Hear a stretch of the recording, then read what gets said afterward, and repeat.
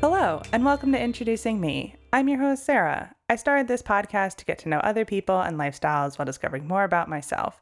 Each episode, I will give a new guest a chance to discuss their background, culture, interests, or whatever they want to talk about to help increase all of our own worldviews. Today, I would like to introduce you to Rabbi Noyo, who refers to herself as a, quote, radically inclusive rabbi.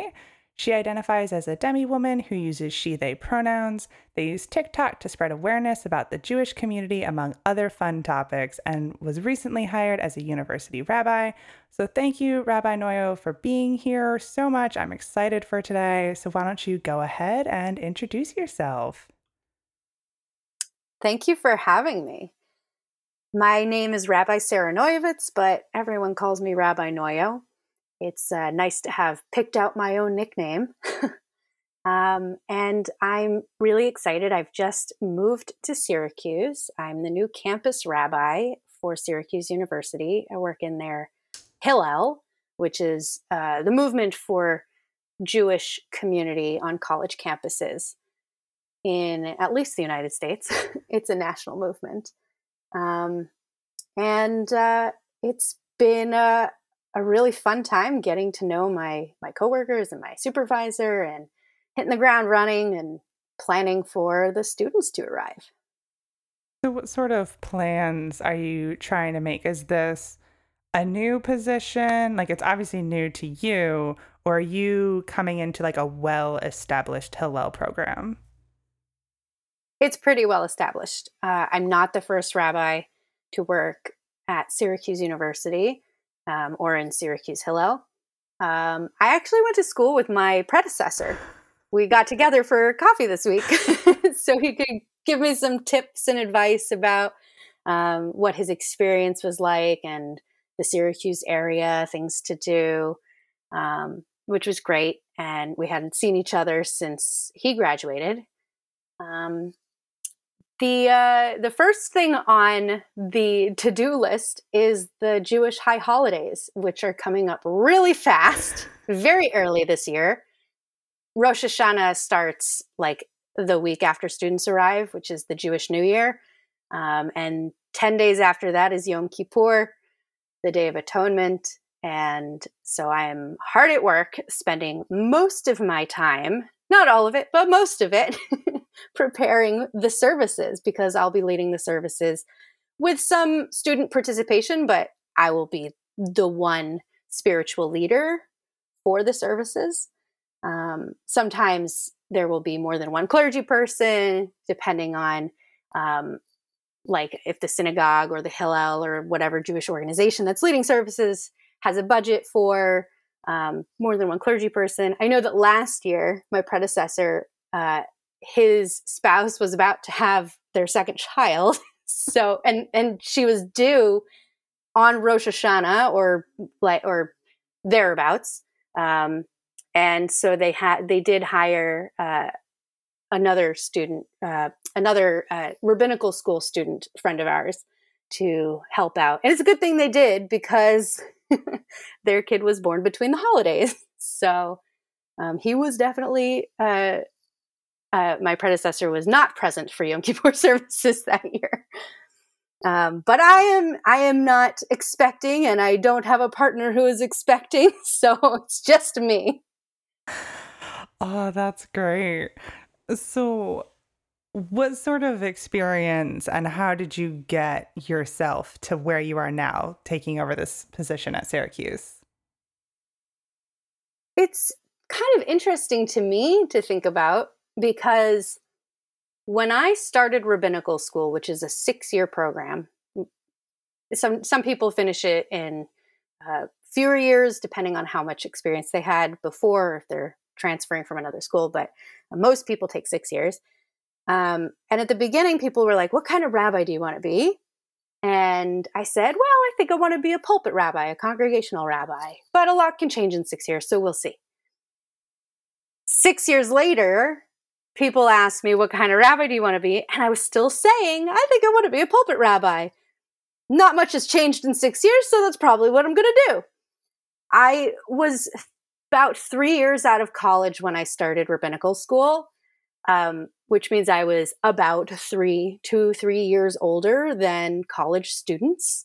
And I was like, people had told me, maybe consider being a Hillel rabbi. I think you'd be good at it. And I'm like, I'm not that much older than these students.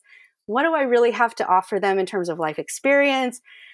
I feel like we're too close in age for me to be that kind of a mentor to them or to be respected in that kind of a way by them. So it wasn't something that I was considering because I didn't really feel like it was right. I wasn't right for that kind of a job at my age. But 6 years later, when I'm graduating rabbinical school, I've actually worked with college-age students in various communities through congregations and other types of programming. And while I hadn't really thought to myself, like, oh, I'm 6 years older than I was when I started this, and I'm not too close in age. Also, I'm not afraid of that age group anymore. But I hadn't really thought about it as an option because I was just saying the same thing I'd always said. But when the pandemic hit and all of my job options shriveled up in March 2020, I had to expand what I was looking for. I had to look at more than just congregational positions because there weren't that many. And I went back to the Hillel idea and I was like, you know what? I'm older now. I'm not afraid of this age group anymore. I feel qualified and it actually sounds like it could be really fun. And since my predecessor and I were friends, I heard he was leaving and I was like, oh, I can't follow you. He's like, you can follow me. You've got skills I don't have. I think you'd be a great fit for the school. You should go for it. So I went for it. And I'm here now. And what sort of things are different with being a congregational rabbi and working with Hillel? I would say the main difference is the obvious fact that all of my congregants, all the community members, are approximately ages 18 to 22. In most congregations, there might be a good chunk of people who are in that age group. But chances are, if there are folks in that age range, they aren't there all year because they're off at college for most of the year. You sometimes see college students visiting for like holidays at local synagogues in their college town. But they often are just there for holidays. If they can't get home, they're not necessarily community members. So you mostly see like adults of, any age really, and younger kids, like high school and younger. But the second big difference is every 4 years, you have an entirely new community from the one you had 4 years ago. So, I mean, you're basically serving a transient community.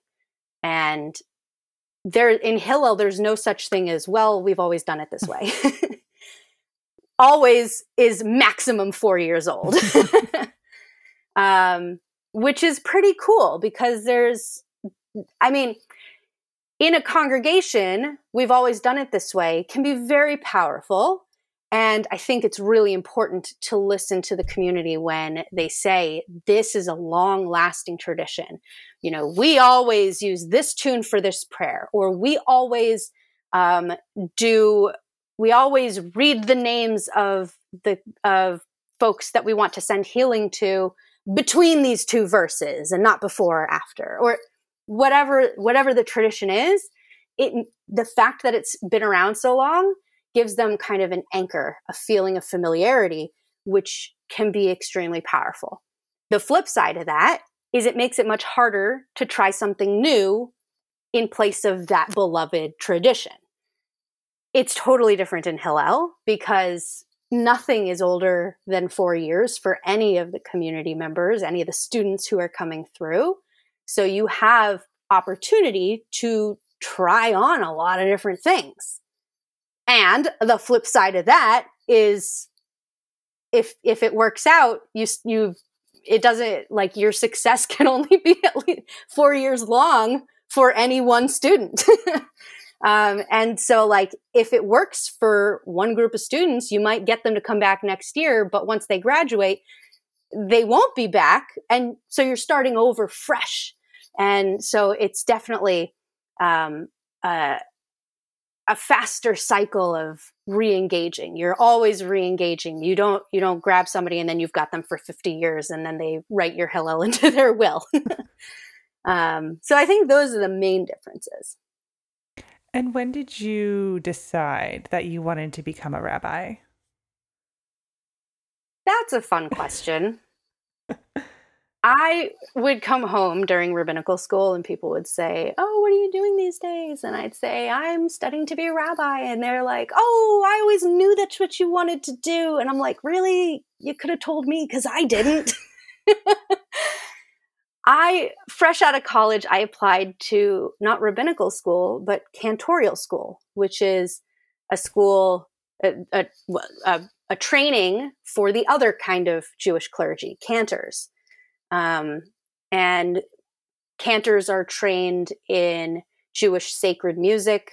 There are lots of different systems of chanting, holy texts, lots of different modes of chanting, daily, weekly, monthly, holiday prayers. And it's an entirely different skill set. There's some overlap, obviously, but a lot of people think that if you are a rabbi and you can sing, then you can be both the rabbi and the cantor. And that's not true. Cantors are fully fledged clergy with a different skill set. And that was originally what I wanted to do. That's what I wanted to be. My three of my big passions in life are music, Judaism, and people. Being a cantor seemed to nicely encompass those three things. I was like, all right, that's clearly the job for me. Off I go to apply to cantorial school. I applied. The response was, "We like you. We see a lot of potential. We want you to work on some things and apply again in the future." In the process of working on said things, I realized, well, I shouldn't say I realized, it wasn't quite so easy. My dad was the one who suggested that I think about being a rabbi. He's like, I think you'd make a good rabbi. You should think about doing that. And I was like, no, I know what I'm doing. I don't want to have to make any decisions. This is my path. Don't distract me. But I was hanging out with a lot of rabbis and working in a Hebrew program with incoming rabbinical students. And the more I thought about it, the more excited I got about it. And I finally just was like, why not rabbi? And it was that moment was like a puzzle piece fitting into place. Like, yeah, that's what I want to do. I want to do that. I want to be that clergy. So I made the switch, capital S. And 3 years after applying to cantorial school, I applied to rabbinical school and got in. And what was it like during your childhood being a member of the Jewish community? I grew up in the Reform Jewish movement. There are several movements, branches, sects, how you can call them any number of words of Judaism. Some of the main ones are Reform Judaism, Conservative, Orthodox, which Orthodox has its own like subset of different types of Orthodoxy. There's Reconstructing Judaism, there's Renewal, and they're all really different and amazing. I grew up Reform. Reform Jews are often said to be the secular movement. There's some truth to that. There are a lot of Reform Jews that do consider themselves secular, and prefer secular over religious to describe themselves. But I was a religious Reform Jew. The motto of the Reform movement is choice through knowledge. And I was like, give me that knowledge. I had aspirations to do Judaism like an Orthodox person, but because I learned about it and decided it was meaningful to me, not because God told me to. I did not ever at any point in my life do all of the same things that an Orthodox Jew would have done, but I started keeping kosher, which my family didn't do. I started keeping Shabbat in some kinds of ways.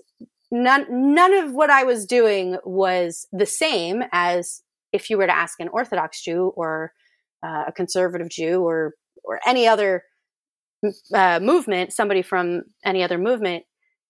What I was doing was not going to look like what most people were doing. But I was finding ways to make Jewish practice meaningful to me and make them work for me. And that's really what the Reform movement was all about, was making Judaism accessible and applicable for people who didn't want to do it in the same ways as other movements. I went to Hebrew College, which is not affiliated with a movement. It's a non-denominational, pluralistic institution. I identify now as non-denominational and pluralistic, but that value of meaning making from my Reform upbringing really plays a big role in the way that I do Judaism myself and in the way that I try to guide people who come to me for guidance in making practices come to life for them. Now, it seems, I don't know, I think it can be kind of confusing, possibly, for someone to say, oh, I'm non-denominational and a rabbi. Yeah. So when people start to question that, how do you handle that? I haven't really had anybody question, am I really a rabbi if I don't have a denomination? I think a lot of people who are Orthodox will just group anyone who's not Orthodox in the same blob and just label it Reform and be like, oh, those Reform Jews, they're not real Jews. I just want to be clear, not everybody who's Orthodox or nothing is a monolith. I still have had a lot of experiences where people who call themselves Orthodox will say that I am not Jewish because I am, quote, Reform, or I'm a woman who thinks that I'm a rabbi, but that's not a thing, so I'm not real. And I think that's really unfortunate. I think that those voices, unfortunately, tend to be a lot louder than progressive Orthodox voices. I do know that there are progressive Orthodox Jews out there who know that I'm a rabbi, respect that I'm a rabbi, and respect that my Judaism, my practice looks different from theirs and that it is still valid. Unfortunately, you'll find people who will invalidate anything different from what they know anywhere, in any religion and in any topic, really. Mm-hmm. Yeah. Yeah. I tend to get it a lot more on TikTok than anywhere else. It's TikTok. Like you can't really trust much. And so it's TikTok where, of course, I found you, and where in your bio it says that you're a radically inclusive rabbi. So what do you mean when you say that? Great question. And of course, the bio only allows me to have 50 characters? Right. When I say radically inclusive, I mean that we like to describe Judaism in terms of a tent. I operate under big tent Judaism. There is room in this tent for you. There is room in this tent for you if you are atheist. There's room in this tent if you are queer. There is room in this tent for you if you are poly.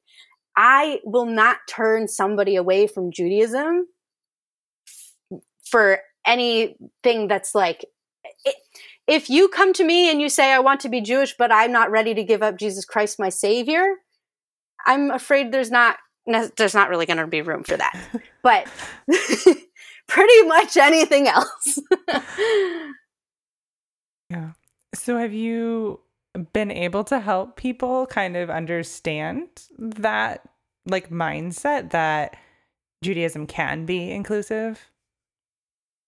Yes. My experience on TikTok with that has been a lot of people commenting on my videos or sending me messages to say that because of my videos saying that Jews can be atheists and Jews can be queer, that they have felt validated. They have felt like they are seen in a way that no rabbi in their life has seen them before, in a way that they have felt alienated from their Jewish communities where they grew up, and they come to my TikTok congregation and feel like they belong. That's really good. It's a little harder to explain to people who don't agree with that. If they're not going to agree with it, I'm not going to be able to change their mind if they're staunch in that mindset. But people who tend to be progressive minded and open to big tent thinking, they understand it pretty quickly. That's great. In the introduction, I referred to you as a demi woman, which is something that you've talked about on TikTok. And when we were exchanging emails, you also said that you don't really use the term non-binary. And I'm sure that many people don't necessarily know what demi woman means. The first time I ever heard the term was on your TikTok. So can you talk a little bit about definitions, your story, and journey to figuring all of that out? Sure. Demi woman or demi lady or demi girl. I think most of the time I hear it as demi girl, but for reasons I can explain in a moment, girl does not work for me. Demi woman means somebody assigned any gender at birth who identifies as woman some of the time, but not all of the time. And there's also demi boy, demi man for people who are assigned any gender at birth, but identify as a man some, but not all of the time. I came to this. I discovered it on a beautifully long list of genders that I had seen on a blog post a few years ago. Unfortunately, that page seems to have disappeared. I've looked for it, but I remember I was reading through it with some friends, and we were like, "Wow, look at all these different genders! These are amazing!" the words people come up with, like that use really cool or prefixes, and it really like any way that you could imagine your gender was in this list. And at the time I was like, cis woman here. So in this past year, I was doing an exercise that I found for cis people to engage with their gender more deeply, because cis people tend not to engage with their gender or think about it as deeply as people who are not cis. And so I was like, well, I want to do this exercise. I want to engage with my gender. Like, gender is a construct and it's all made up. So like, I want to see what these questions are all about. And the questions were like, what makes you a woman? And I was like, well, it's not my body. It's not the way I present. It's not my clothes. I literally could not think of what made me a woman. And I also didn't really feel any dysphoria around women. I've been socialized as a girl from childhood, and I've always had people use she, her pronouns for me, and that felt familiar, and it didn't feel bad. And so I was like, well, what do I do with this? After thinking about it some more, I realized that what I really identified with was the experience of people who are assigned female at birth, and continue to identify as women. I associated with womanhood. I resonated with struggles for gender equality.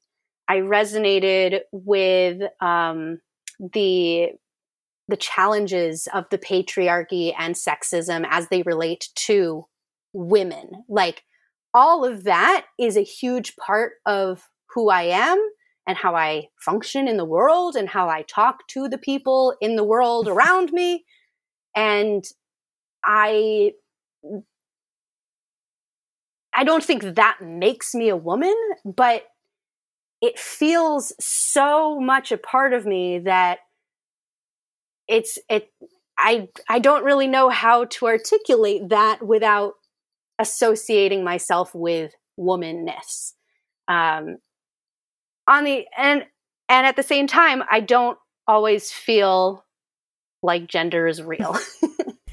So when I first did this, I was like, I don't feel like non-binary is not the word I want to use. I feel like non-binary is like, there's a space for non-binary people, and I don't want to enter that space. I don't feel like it's for me, at least not right now in my life. Also, there are a lot of, assumptions that come with different labels. Demi-woman is a label that not a lot of people know. I think it's gaining some more acknowledgement as more people are using it. I've seen it a lot more in the past year than I have at any other point since I learned the word. But like, I will say, I kind of casually be like, some days I feel more woman and sometimes I feel more non-binary. Like, but I'm not actively using non-binary as a term for myself. And what has the reaction been to that journey from people who are close with you? I was pleasantly surprised that when I came out to my parents immediately before posting it on Facebook, that it led to like an hour-long conversation about gender with them. And like, we talked about all of our genders together. Like, when I came out as bisexual to my mom, we were like sitting on the couch. I was on OkCupid. I showed her my phone and I was like, it really bothers me when people post like 4 identical pictures of themselves with like slightly different angles. And I showed it to her and she was like, oh, are you dating girls now? I was like, yeah, I'll date anybody. And she was like, oh, okay. And that was my coming out as bisexual to my mom's story. Like, I mean, I am well aware how privileged I am to have family that is supportive and not like, I wasn't kicked out, and my heart goes out to people who live closeted or risk that and sometimes indeed lose that family connection. So I know that the story is kind of silly, but also I understand how lucky I am. So I was kind of expecting that the Demi-woman announcement would go similarly, that my parents would be like, all right, just another thing that Sarah's doing with the queer thing. Like, whatever. Why do you feel you need to tell us? And instead, it was really cool. Like, we sat in the room and my dad was like, what was this exercise you did? I started reading the questions and my mom was like, well, I tried doing this exercise when you told me originally that you did it, and I was answering the questions and I was like, I don't know how to answer this. I just know I'm a woman. And I was like, exactly. I didn't have that answer. That's why it's different. And my dad was like trying to answer the questions and like didn't really know how to answer, probably similar to my mom, because like there's so many associations with things like body and like gender presentation that like he's like, I'm a guy, therefore I do this thing. And it was, well, you don't have to be a guy to do that thing. And so it was really interesting. And I was very surprised and very glad to have that experience that evening. Most other people like who responded on Facebook were like, welcome out again. And I'm so proud of you. One person was even like, I wondered when this was going to happen. I was like, did you really have, a suspicion about me? They're like, yeah, I just kind of got the feeling. probably like the rabbi thing. People know me better than I know myself sometimes. Right. I just need to catch up. Exactly. That's probably how it is with a lot of people. Now, do you remember like what this exercise was called? It was like a series of tweets that someone had posted screenshots of on Facebook. I could dig it up for you if you want to like put a link. Yeah. I mean, if it's possible, that would be cool. If you can't find it, that's okay. I'll try to find it. Cool. So being a Jami woman, being bisexual, what over time has your dating life been like? If you're willing to talk about that, as I'm asking this question, I'm like, wow, that's really personal. So when I came out as bi, I had exclusively dated cis men. Not all of them were straight, but they were all cis men. At least at the time that I knew them. It's possible that some of them I don't know anymore have come out, but somehow I doubt that. And I was like, you know what? I have realized that I am interested in any gender. I will date anybody. It's been too many cis men for me, so I am only going to date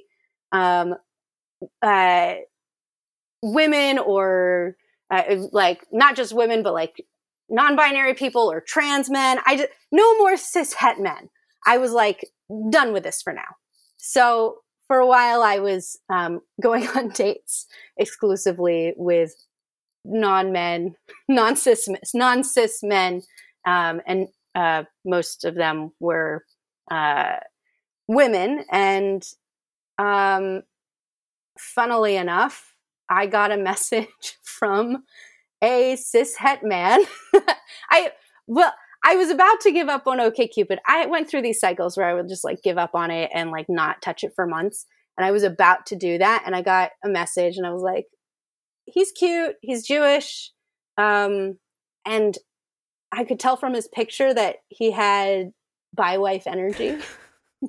I don't know if you've seen that TikTok sound making the rounds, but for any listeners who don't know what that means, bi-wife energy is basically somebody who, a guy who gives women or non-men like a safe feeling around him, that like he's going to be supportive, he's going to be emotionally available, he's going to like emote in healthy ways, that he's not toxic masculine. Toxic masculinity and bi-wife energy are like opposites. Mm-hmm. So, you know, sometimes you can just tell from somebody's picture that they're going to have bi-wife energy. And so I was like, all right, I'll go on a date with him.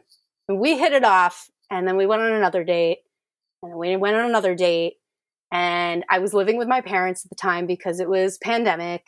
And I said, Mom, Dad, I know that we're like, you know, masking and keeping our distance. I'd really like to hold his hand on the next date. And they were like, all right, but you got to wash your hands before you come back home. And we are still together. So after discovering I'm bi and swearing off of cis het men, I am now partnered with a cis het man. As it sometimes happens. Mm-hmm. Oh gosh.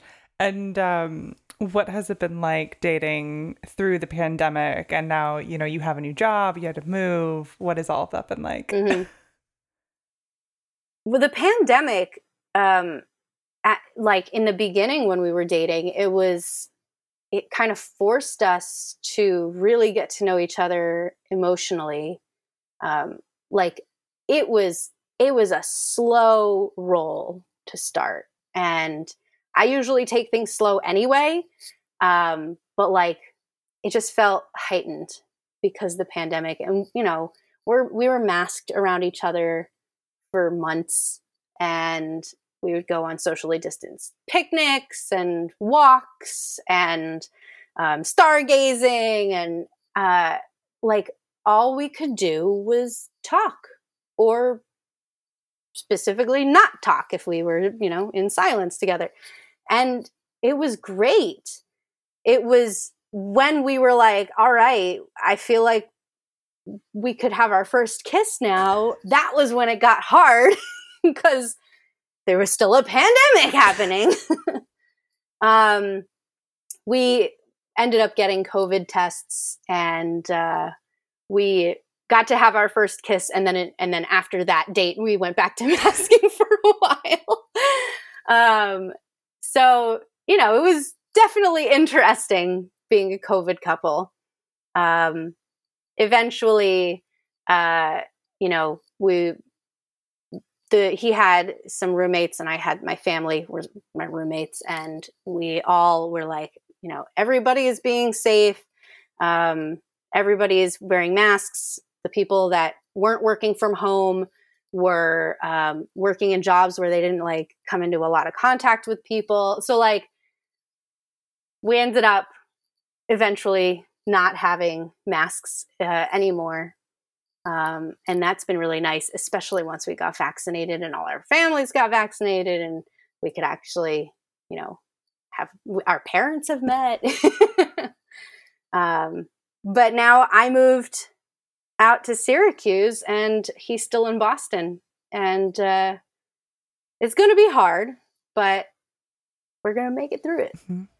Well, I love to hear how responsible you're being. I think that is a point to congratulate. We always love responsibility, especially with this pandemic. Now, I have general knowledge of where Syracuse and Boston are. How far is like a drive? It's probably about 5 hours door to door for us right now. Okay, that's doable. That is totally doable. Yes. So, yeah, it's not going to be every weekend, but my dad's birthday is at the beginning of August, so I'm going to be going back. My sister's coming from the West Coast for that, so like I'll go. My parents can have all 3 of their kids, and so we'll be able to see each other then. Great. I'm gonna open it up to you. What else would you like to talk about your story? A fun fact about me is that I'm also a Zumba instructor. And how did that come about? Because like, I don't know, Zumba instructor and rabbi don't seem like they fit in the same sentence. Well, when I was in college, my mom started taking Zumba classes at the dance studio where my sister took lessons. And home on breaks, my mom was like, "You want to come to Zumba with me?" I was like, "What's that?" She said, "It's dance exercise." I said, I can't dance." She said, I can't either. And I was like, "That's a good point. What time is it?" 9:00. Fine, I'll wake up for 9:00. After that class, I was like, I will wake up at 9 every day for this. It was so much fun. That was in like 2008-ish. And eventually one of my Zumba instructors was like, "You've gotten pretty good at this. You should consider getting your license to teach and get paid to do Zumba." I've always had good rhythm. I've been musical my whole life, but I've not always had good body coordination. And sometimes like seeing the instructor with arms, legs, and hips all going in different directions, I was like, I don't even know what's going on here. And after several years of doing it and just having fun, your body learns how to move in different ways. And now I'm the one with arms, legs, and hips all going in different directions. And people are like, I don't know how they're doing that. And then I'm just like, pick one. You just do arms today or just do legs today. Add something else next week. I've also like practiced moves in the supermarket or in the car. And so I did. In 2012, I think it was, or 2011, I got my license to teach. And it's been so much fun. It's a different workout when you're the instructor. But I think I get a really good workout when I'm the instructor because I work harder so that my participants will work harder. And especially, group exercise is really motivating for me. So in the pandemic, it's been hard doing it on Zoom. when I'm a participant and nobody can see me, it's, it could be easy to just slack a little bit, but when I'm the instructor, I can't slack. People are literally, everybody's watching me and nothing else because I'm the one on their screen. So that's been really good for me. But it's funny, the rabbi and Zumba instructor thing, when I first applied to rabbinical school, this was not the school I went to, but a different school, asked me in the interview, where do you see the intersection between Zumba and the rabbinate? And I was like, oh, well, my friends like to joke and say that I'll be the Zumba instructor rabbi offering alternative Saturday morning services. Nobody laughed.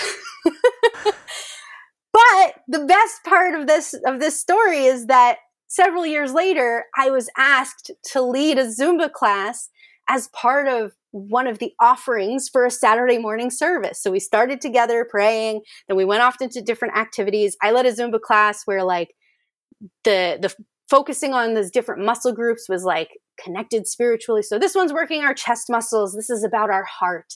This one's working our leg muscles. And so it's about grounding ourselves. This one's about working our arms and it's about outreach to the community. Like it was great. And then we all came back together for the Torah service. So I, in fact, have been the Zumba instructor rabbi who offered alternative Saturday morning services. But I mean, now that I was asked that question, I see the parallels everywhere. It's like, it's amazing how similar it is to be a rabbi and to be a Zumba instructor. When I'm teaching a workout, it's not my workout. It's the participants' workout. When I'm leading services, this is not my prayer experience. This is their prayer experience. It's not about what I'm getting out of it. It's how I'm serving them. If I get if I get a workout, if I get a good prayer experience, like at the same time, good for me, but that's not the goal. You can be self-absorbed when you're teaching Zumba. You can be like looking at yourself in the mirror and being like, look how good I am. Look at my moves. And when you're leading services or being a rabbi, you can be really self-absorbed and like, I look so pious right now. Look how deeply I'm bowing. Look how cool my prayer shawl looks. And like not paying attention to whether the other people are having a safe and healthy experience. Like you can, there are so many parallels. And I talked about it so much more than I ever would have expected in school, in rabbinical school, when we were having conversations about what it means to be a rabbi for the people. And I was able to bring up Zumba everywhere. I'm sure my classmates got sick of it. And it's a couple things, but going back to like when you first were learning Zumba and then like made the switch to being a teacher, I'm just curious because I've done group classes. How difficult was it to learn how to speak while doing the Zumba moves? Well, I think that there are two pieces to that. One is, can you activate your vocal cords while you're working out? Like it takes breath. So, breathing while you're like engaging your core muscles and your abs can be very difficult, like takes practice. But in that way, I was prepared because most of my Zumba instructors would like have us whoop and holler, just to keep us engaged, also to let them know that we were breathing. So I could activate my vocal cords. I could make noises while I was working out. But the other piece is, can you say coherent things? And I think that I was able to catch on to that pretty easily. I know that that's not necessarily true for everybody. But like there were definitely some more nuanced skills that I did not catch on to right away, like knowing when to say the cue. You don't want to say the cue at the same moment as the first beat of the thing that's coming up. So I don't want to be like, I don't want to say left on the moment that you're supposed to step to the left. You want to do it about 2 beats earlier so that people have a heads up and they know you're about to go left and they can prepare their body weight and shift it appropriately to free up their left foot. So that definitely took practice. Also, using your arms you can point, or you can if you want people to spin in a circle, you draw a circle in the air with your finger. All these different things that you can do. Some of them can actually be worked into the choreography. So, if your hands are going up, and then waist, and the next set of moves, from the last time you did this move that your hands were on your waist, people have cued themselves. Their hands are on their waist. They know exactly what's coming. You don't even have to cue them with your voice or anything else. So there's some cool ways to cue that I did not do right away, but that I learned later. And Zumba they like to say, don't verbally cue, because this is a dance party and you don't cue people verbally at a dance party. You want people to feel like they're at a dance party, not that they're in a workout. But I think that there's a lot of value to cueing in many different ways. And are you hoping to continue to teach Zumba while at Syracuse? Definitely. I taught this morning on Zoom. I had 3 participants, 3 of my regulars. I had been teaching 3 classes a week in the mornings prior to moving. Now that I have a full-time schedule, the weekdays aren't working right now, so I'm just teaching on the weekends. But I would love to figure out how to get more classes during the week. I'm not comfortable yet going into gyms. I think we're not out of the woods yet with this pandemic. I think a lot of people think it's over, or they're like, I'm vaccinated, therefore, I'm carefree now and I don't have to wear masks anywhere. I don't have to worry. We've got a new variant that's very contagious. Also, being vaccinated doesn't mean that you'll not get the coronavirus. It just means that if you get it, you may not end up in the hospital, and you're less likely to get it or pass it, but it's still possible. So I'm still being very cautious. I know a lot of people think I'm being too cautious, but I know somebody who was vaccinated who did get COVID. So it's still happening. So I'm not going to be teaching in person for a while. Going to stay on Zoom for the time being, but I would love to get back into an actual studio, a dance studio or a gym, and be with the people and make the room smell sweaty together again. Oh gosh. Yes, hopefully soon. We can feel a little bit safer out there to be able to get sweaty together. Now, I know that nobody else can see you, but since we are on a video call, I'm curious to know what the entire saying on your shirt is, because I can only see the beginning of it. It says feminism is for everybody.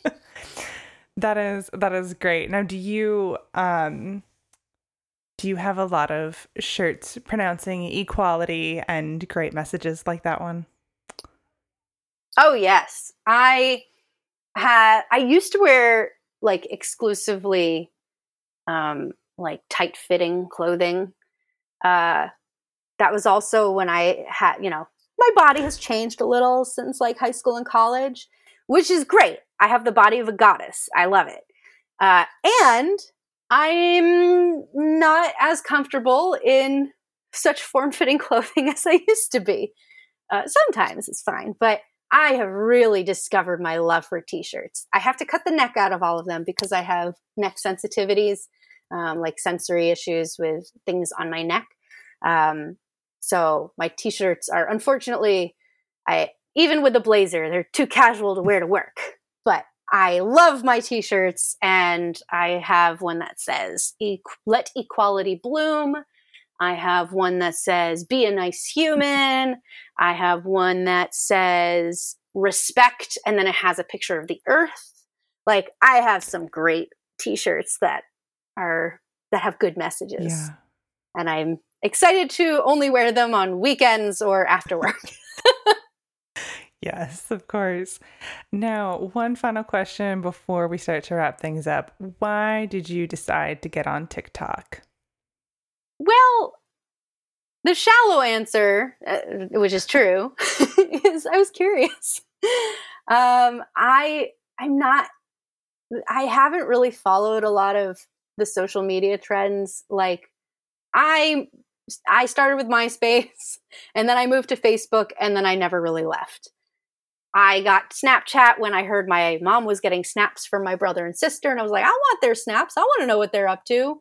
And they stopped using Snapchat because my brother stopped using social media altogether. And my sister moved on to Instagram. And I was like, I'm too tired for this. I'm not getting Instagram.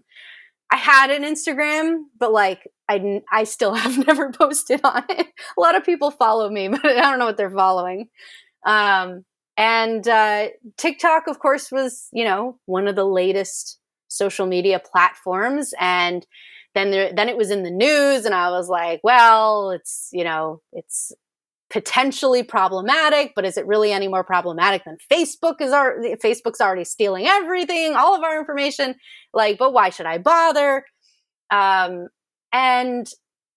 I think it was like in May or June, I decided I wanted to, just explore it a little bit. So I made it. I was also like thinking about how as a rabbi, Facebook is not going to be the best way to be in touch with the people, all the people.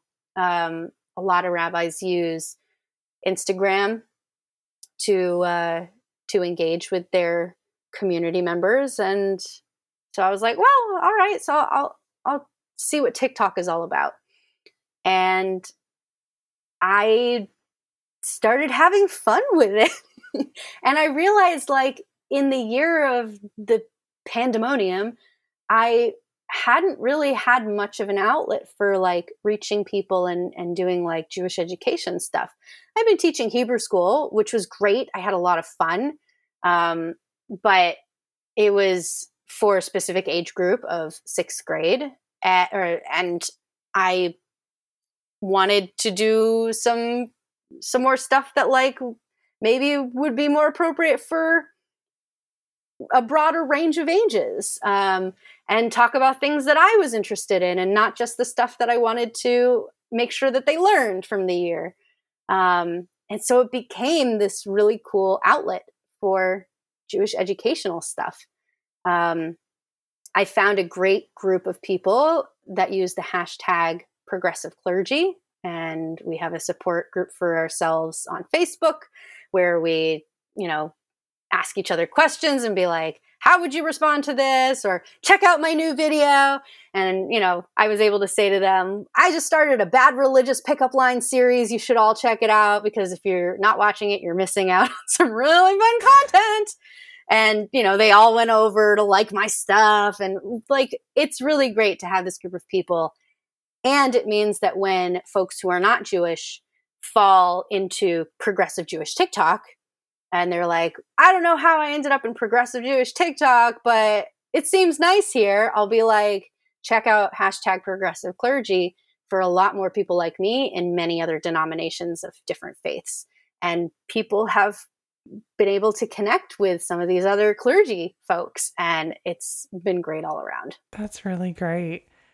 So with all of my guests, I ask a random question at the end that has nothing to do with anything we've talked about. So we'll see if you have an answer for this. My question I have today is, what is your favorite condiment? When you said favorite, I immediately panicked because I don't really do favorites. I do more like top 10s, top 5s. But then you said condiment, and it's so easy. It's ketchup. When I was little, my parents called me the ketchup queen. I put it on everything. I used it on tuna instead of mayo. I dipped my asparagus in it, like ketchup on everything. I ate ketchup and mustard sandwiches. Just ketchup on one slice, mustard on the other, put them together, eat it. Like, I didn't do PB&J. I did ketchup and mustard. So my favorite condiment has always been and probably always will be ketchup. Do you still put ketchup on basically everything? Not everything. I will have mayo on my tuna these days. And I have also discovered that there are other condiments that are quite delicious. But ketchup will always have a special place in my heart.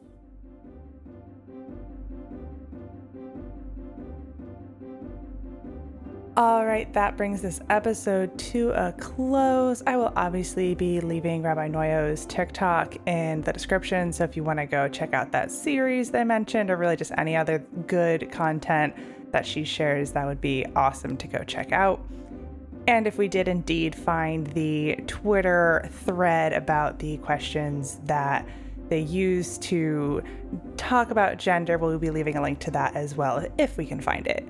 And of course, if you would like to connect with the podcast, our website is in the description. It brings us to all of the social media, including Facebook, Instagram, LinkedIn. And if you'd like to be a guest on the podcast, feel free to send me an email. I love to have different guests, and I was really excited to have my first guest to talk about religion and just dive into that. So it's been a really great conversation today.